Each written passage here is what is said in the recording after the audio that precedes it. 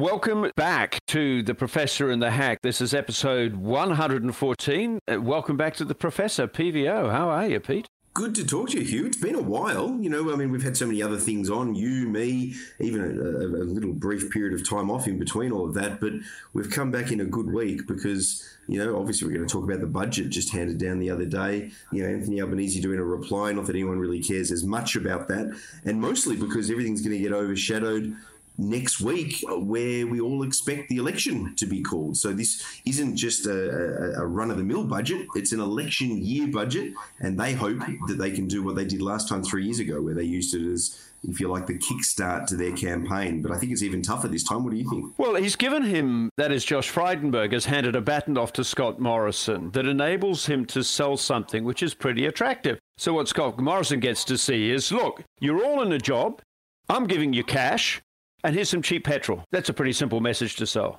It is, but no doubt that's the politics of it, and that's why, as you say, it's got a lot of positives for them to be able to use as a campaign tool to help them get re-elected. My worry, though, is that it doesn't do all the things that need to happen. The medicine that the patient doesn't like, i.e. voters, but is necessary so that they can continue to live a happy and long life. So there's not the kind of reforms that need to be there. Or I would also argue a brand of fiscal repair either. That's not there. So plainly, this budget has been crafted in the light of some very positive news since December, when there was the last, what they call MyEFO, the budget update that came through. And that reflects those commodity prices coming in. It's also the payments that aren't going out in welfare as employment improves. So money has been pouring into Josh Frydenberg's pockets. Has he done wise things with that windfall? Well, no, I don't think he has. And that's part of the issue. I mean, look at, by the way, the Stockholm syndrome that we're suffering, if you like, courtesy of just becoming used to having large deficits in however long it's been now, because you're dead right, Hugh. I think they're calling it a $100 billion improvement in the budget bottom line across the 4 years of forward estimates. However, it's still a $78 billion deficit, and 4 years from now, in the out year of the budget forecast, I think it's still around about a $40 billion deficit. And all of that is happening without what we would normally regard as the kind of repair work that should be happening. This is, I think, a key point, and there hasn't been a lot of discussion on this. During the pandemic, in the early days of it, Josh Frydenberg made it clear that when unemployment got back down to 6%, he would start budget repair. When it got to 6%, he reframed that and he said, well, actually, I'll do it when it gets to 5%. It's now 4%, Hugh. It's 4% and nothing is happening. I mean, one of the things about government spending, perhaps the most useful way to judge it, is as a proportion of GDP. And there's a handy little table that comes in the budget numbers. And if you look at that table, it shows that the Frydenberg-Morrison government is the biggest spending government in the records that they give you going back to 1970. So fair enough, as a proportion of GDP, the spending in this financial year, due to the pandemic, was 31.6% of GDP. It is still holding up at 27.8, 27.2, 27.1, 26.6. The reason I give all those numbers going out to 2027, 28 is that all of those spending figures as a proportion of GDP are higher than the worst, the biggest spending under Swan and Rudd at the time of the GFC. So the notion of a small government coalition kind of budgetary management is bollocks, isn't it? It's rubbish. And this is part of the need to have a proper intellectual national debate about what we want from government. Because now that the Liberals are doing this, you've got both sides of politics having higher spending to GDP than what the tax to GDP is, which obviously is the whole reason that there's a deficit, essentially. Now, because they've embraced the spending side of things, and by the way, most people think there needs to be even more spending, because you look at what needs to go into aged care, disability, the idea that childcare, for example, needs to be more universal and financially accessible than it is. There are so many things that people want government to do in the modern society that we live, and we think welfare spending is too low in terms of what people get on New Start, for example. So people want more spending and more from government. but we're still fixated on this idea that the tax to GDP ratio has to stay at around a certain figure. Josh Frydenberg even talked about it in his National Press Club address. Well, guess what? It's time to recognise that if you want government to do more, like it or not, you're going to have to tax more. Otherwise, you are running inevitable deficits all the way out over the horizon, where a day of reckoning will have to one day come. And we need to address this reality. And I think that the zeitgeist, as well as the modern political culture of how we feel as a community, is that we want more from government, not less, which means, like it or not, we have to work out how to then tax more to make that happen. And this is important. It's not just a case of putting taxes up, although that will have to happen. It's putting taxes up efficiently. And that's where tax reform comes back into the mix. But again, no one wants to do the heavy lifting of tax reform. It makes it particularly difficult for Labor, though, doesn't it? Because let's just imagine that perhaps they win the next election. And if they were to confront the very issues that you describe,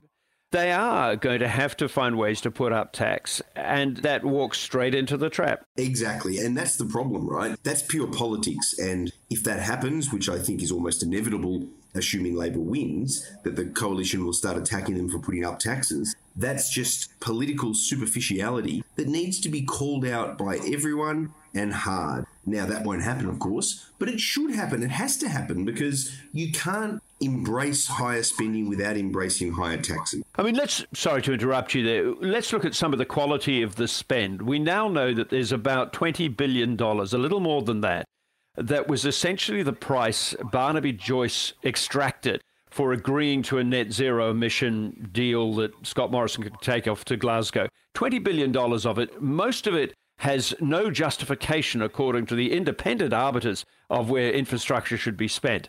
That surely has got to end. If we're talking about making big decisions about the future of the country, these sorts of monster boondoggles, much of it going out to the regions to appease the National Party, surely that shouldn't be part of our future. I think you're right, but I guess my point is that spending has to go up anyway. Even if they fix that, they still have to put it up on all the things where we do need more money to be spent. And one of those might, frankly, from a Hawke perspective, be defence, given the increasingly volatile international world that we're in. But just like the need for tax reform and better spending priorities, as per the example you used, Hugh, you have to have that same diligent focus when it comes to defence spending. Make sure it's being wisely spent rather than badly spent, because it is so expensive, defence procurement, as you well know. So I think that sort of fat in the budget or pork barrelling in the budget absolutely needs to go. But even if we get all of that right, and even if we embrace tax reform, and even if we find a way to somehow keep downward pressure on defence spending in a volatile world, spending still has to go up because of what people want from government, which means taxes do too, which means we need tax reform. But none of these debates are being had in this country anymore. I don't know that the political class is up to it. I don't know that the modern media is up to it either. And frankly, when you look at voters in the age of social media, I'm not sure they are either. It's funny because one of the things Josh Frydenberg has said in his budget night speech was that the NDIS will always be fully funded under the coalition. That itself was a kind of a fiscal trap, because the NDIS is costing, the cost of it is going up by over 10% per year. As some said when it was introduced, the notion that it was going to be somehow rather revenue neutral because of the productivity gains was always a fantasy. For all the value and the worth of an NDIS, it's extraordinarily expensive. And then you mentioned defence. We're going to have to spend an enormous amount more in defence, if not because submarines, the big AUKUS deal that Scott Morrison struck and was accused of lying and all the rest of it, doesn't feature in this budget at all. There's not a dollar for the submarines. There's some money towards building bases, etc., in readiness for them, but for the submarines themselves, they don't even feature. So those massive structural costs before we do anything else in there, just to, I suppose, reinforce your point. Yeah, and that's why a real debate about government priorities, community expectations of government, and then, assuming I'm right, that they are higher than they once were. We live in a more socially liberal society than what we did in decades gone by. We want more from our government to then embrace the reality that, well, guess what? That means you have to tax more, but you can't just do it in a rudimentary way by putting on another income tax bracket or putting up income taxes or just putting up the GST in and of itself or putting up the corporate tax rate, which could drive investment offshore rather than keeping it onshore and have a counter effect, you need to have a proper discussion about the way that the tax system gets restructured. And experts tell us this. The economists have been banging on about this for years, and the problem is getting more acute, not going away. One of the things that builds into the reform side of the agenda is the school system. So Gonski came up with a plan. It was never enacted in full, in part because it meant reducing in relative terms the amount of money that goes to wealthy private schools to get them to places where the need was greater. And that was politically untenable. It still remains the best possible way we've got for lifting overall the quality of education in Australia, which has been lagging by international measures. And it's a potential saving if they put it into place. But as Mark Latham found out back in the day, immediately you're into class war language. Immediately you try to do property reform around tax, which they tried last time. Class war language again. If you're going to tax people, the logical place to go is to tax people who are richer. Class war again. So it's not going to come from the coalition. It's very difficult for it to happen from Labor, surely. And that's before, Hugh, we even get to superannuation reform. Now, they've done it a little bit, which was hard enough to get in place the 15% tax, that kicks in at a certain point. But you're untaxed as a couple on super up to, I think, about $3.4 million as a couple. And then after that, anything beyond that you have in super, you only get 15% tax. Now, stop and think about how insane that is in an aging population where your baby boomer as a cohort is a larger voting cohort and a larger demographic bubble than other bubbles in the post-war baby boomer era.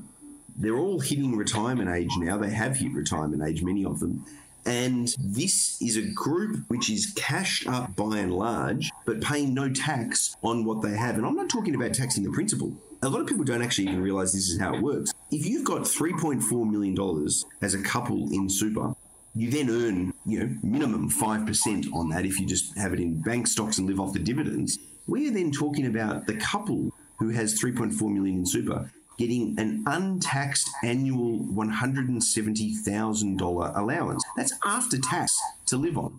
And anything that they get above that on their 5% return on 3.4, they only pay 15 cents in the dollar tax on. That is just not sustainable or fair when you consider that, a couple trying to save for a home deposit and pay down a mortgage, particularly if interest rates go up, it is just not sustainable nor fair. And I'm talking against my own self-interest here because I'm ticking closer to the age where that'll be all relevant for me. But they need, in the bigger picture sense, to reform it before I get a chance to take my advantage of that system because it is unsustainable. But as you say, the politics of doing so is hard because you can just imagine the grey army warring against this politically alongside, as you say, the class war that can happen when it comes to schools funding. It's a diabolical political mix, but it is necessary to have the reform debates somehow.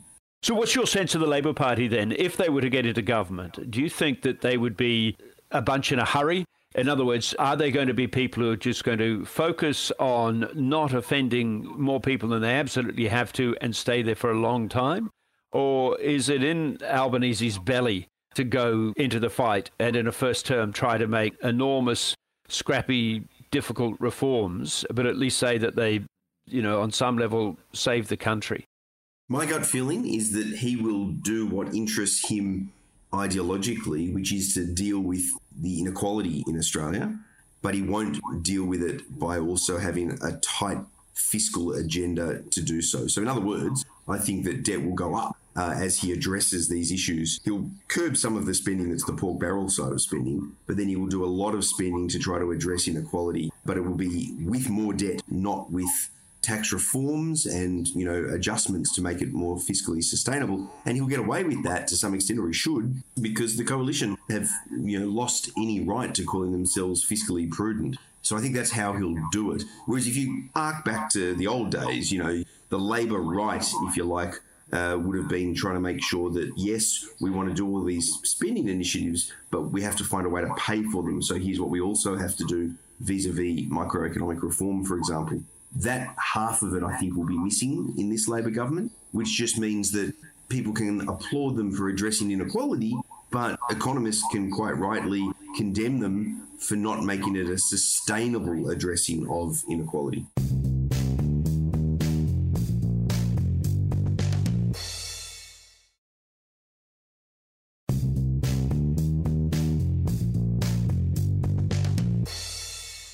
Give me your initial gut sense as to whether this budget, Peter, is going to lift the coalition. I think it'll give them a small lift, but whether it is a springboard lift such that they can then continue to improve after that and win the election is a different matter. So 3 years ago, they were down 54-46 ahead of the budget, so 8 points behind in the two-party vote. The budget halved that to 4 points. So they went from a 54-46 deficit, obviously them on the 46 side, to 52-48. And then Morrison called the campaign and inverted 52-48 to a lead of 51-49. So, another turnaround. This time, they start behind by 10 points, 55-45. They might narrow it by the same 4-point margin, but this time that would leave them still trailing 53-47. I don't know that they then get the springboard effect in the campaign that they got last time to invert those numbers. But some coalition people, Hugh, tell us that they don't need to invert those numbers. They can win this in the key marginal seats with as little as 48.5% or 49% of the vote. It's happened before. Kim Beazley lost an election, even though he had 51.1% of the vote in 1998. He still lost the election. So that's a long-winded way, Hugh, of saying I think they will get a bounce from the budget, but I don't know that it will keep on bouncing all the way through the campaign. Do you think Scott Morrison is still an asset? Oh, God, no. I think he's a dead weight around his own government, dragging it down. However, and I guess this is probably your point, he is meant to be the great campaigner, isn't he? So you assume that he will at least be somewhat dynamic on the campaign trail. But I wonder whether that understanding of political campaigning that makes him good on the election trail will work this time because of the stink attached to him. I do think that he is very smelly now as a political leader. I mean, look at, we'll no doubt talk about this, Conchetta Fierravanti-Wells teeing off on him the night of the budget in a massive spray saying, she lost a pre-selection, she's bitter, I get it, but she still says he's unfit to be Prime Minister. And she's not Robinson Crusoe. That's part of the issue here. He's got Gladys Berejiklian saying he's a horrible person. He's got a cabinet minister saying he's a complete psycho. He's got a deputy prime minister saying that he's a fraud and a liar. And now he's got an outgoing senator saying he's unfit to be prime minister. This isn't one voice in the wilderness who might just be disgruntled, who you can dismiss. This is a group of people who have variously at times been his factional allies, not just Liberal Party fellow travellers or coalition fellow travellers. So I think the public have caught on to the fact that there is a lot to dislike about Scott Morrison, but people vote with the selfish gene, don't they? So maybe the budget handouts and maybe fear of Labor is enough that they begrudgingly vote for Scott Morrison again, even if they don't like him. I think the polls will narrow, but I think there is a taint around Morrison, and it's subtle. But it means that things that he says that might otherwise have been line ball or okay for him to say are now suddenly reframed as being terrible gaffes and evidence of his lack of empathy and so on. One example being the question that was put to him, I think, on one of the breakfast shows about that there's no money there for rental assistance.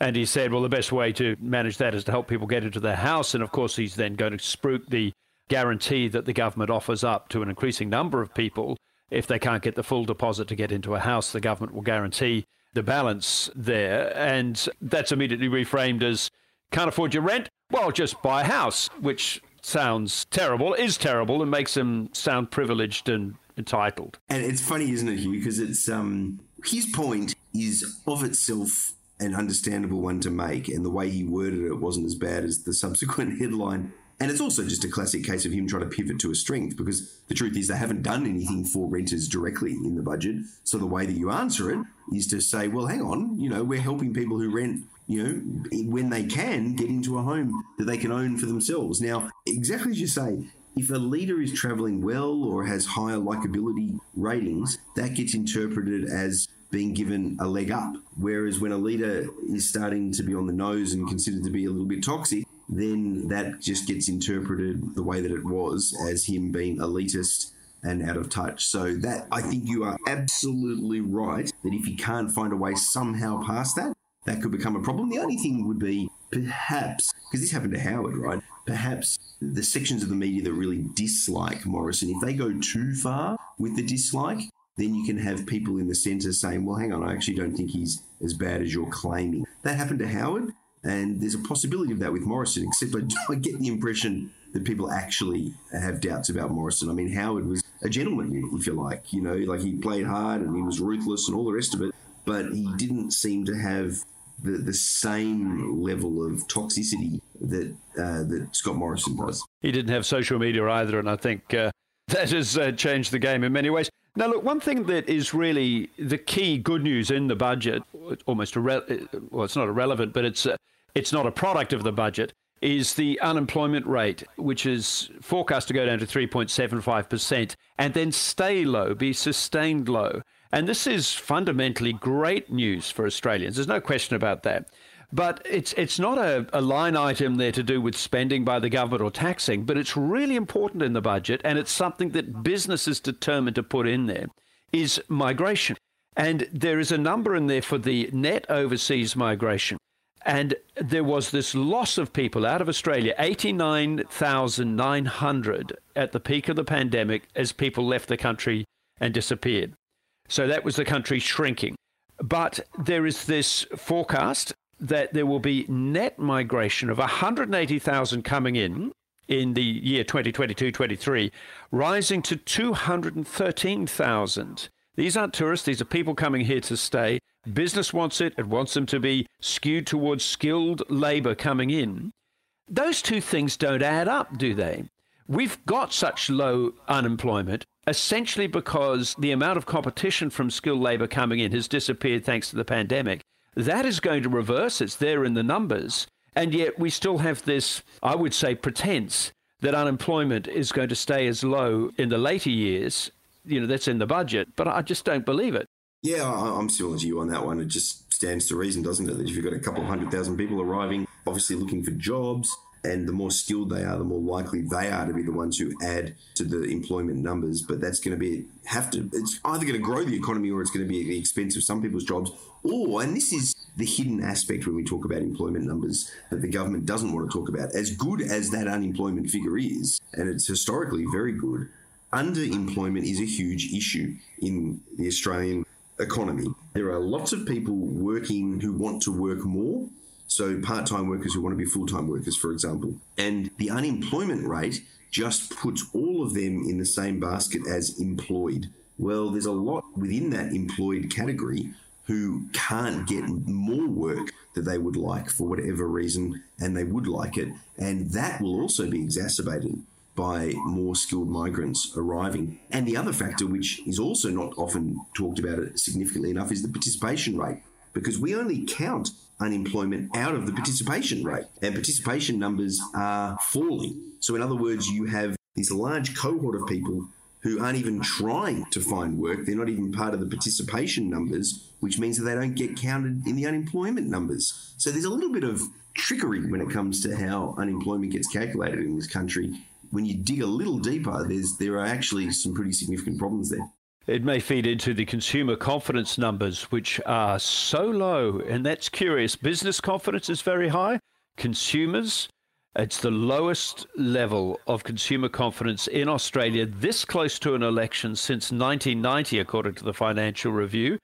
Interestingly enough, look back at 1990, there was Bob Hawke. He was being dragged down by people internally, Paul Keating and those around him, but he did get up and win. He didn't win the popular vote, but their marginal seat campaign was enough to get him up across the line in 1990. History repeating? Well, potentially, but what was harder then, what was easier then, I should say, than now, is the 87 election that he won against John Howard. He won it with a comfortable amount of seats, such that he then lost a lot of seats, particularly in Andrew Peacock's home state of Victoria in 1990.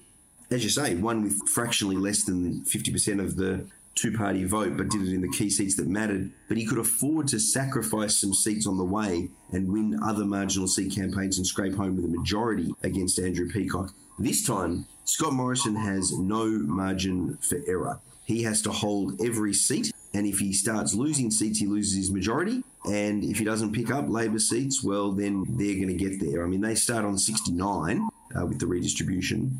And I think Labor only needs to get to 72 or 73 to be able to cobble together a minority government. And, pretty hard for Scott Morrison to stop them winning 3 or 4 seats net at an election. That was harder than Hawke in 1990. But it's not impossible, and they are analogous. It's a bit like 98, isn't it? Although that's less analogous than your example of 1990, because in 98, Howard won with a lot less of the two-party vote than Kim Beazley, but had a relatively comfortable majority. But that's because he had those 96 numbers where he had like a 46-seat majority or something going into the 98 election. So he had so many excess seats that, it was easier for him to therefore do badly but still win ugly.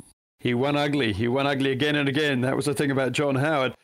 Look, it's difficult to be a leader, but there's no leader in the world who's facing more difficulties than Volodymyr Zelensky, the Ukrainian president, who's having multiple attempts on his own life, quite apart from a monumental attempt on his country.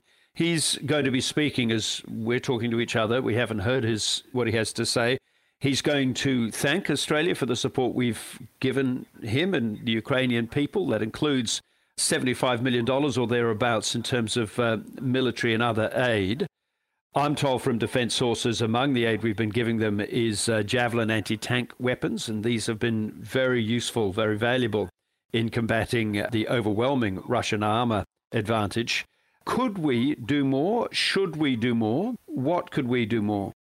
Yeah, this one is, for me, very, very vexing because on the one hand, I understand why doing more is incredibly risky because you potentially incite World War III. China comes in somehow on Russia's side. The West kicks NATO into action, even though Ukraine's not officially a NATO state. And this thing just goes well beyond the Ukraine borders as a fight. Maybe not all the way to us, but certainly into Europe. And who knows after that, depending on what China does or doesn't do. So I understand, if you like, the pacifist view, which is that, yep, we're sending some weapons. That's pretty significant of itself. We send money, we offer moral support, and we impose very harsh sanctions. So I get that strategy because you don't want this war to widen. But I also just fundamentally believe that if a country is a democracy, a 40 million person democracy, and they get invaded by another country that is authoritarian, how the hell can the rest of the democratic world, notwithstanding sanctions and sending missiles or whatever it might be, sending anti-tank weaponry, how can we sit by and not engage and not get involved? I mean, you either stand up for democracy or you don't. This isn't a civil war. And to some extent, that's what we're doing here, isn't it? We're treating it like a civil war because it used to all be part of the USSR.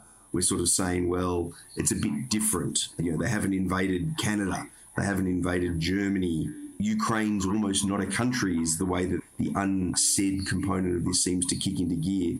I'm torn between the two because I can pragmatically see why you don't want to widen the war and you're going to make a bad situation worse if we do try to do more. But I don't like us not being more involved because I feel like that could be any democracy getting obliterated by a bigger, more powerful authoritarian regime. And the rest of the world just sits around and does sanctions and sends some weapons? That's not good enough either. Yes, for mine, Ukraine is emphatically a country and deserves all support that we can do. Plainly, they're not going to be American boots on the ground. NATO doesn't want to put people on the ground, or at least for it to be seen to do it. I'd be very surprised if there are not some special forces types in there doing something useful for the Ukrainians. But, losing Ukraine is a disaster for everyone. No man is an island in this particular case. But we'll see what he has to say. PVO, great to talk to you. We'll try to get a couple of these out a week as we go up to the election. It is a fantastic moment in Australian history, or fascinating, I should say, and we'll go with you on the journey. Is now the time, Hugh, that I say there's no way Scott Morrison can win this election, and I'm happy to wear it as a badge of shame if he does? Well, whatever you say will be played back to you, no matter who wins. Good to talk to you, PVO. Likewise, Hugh.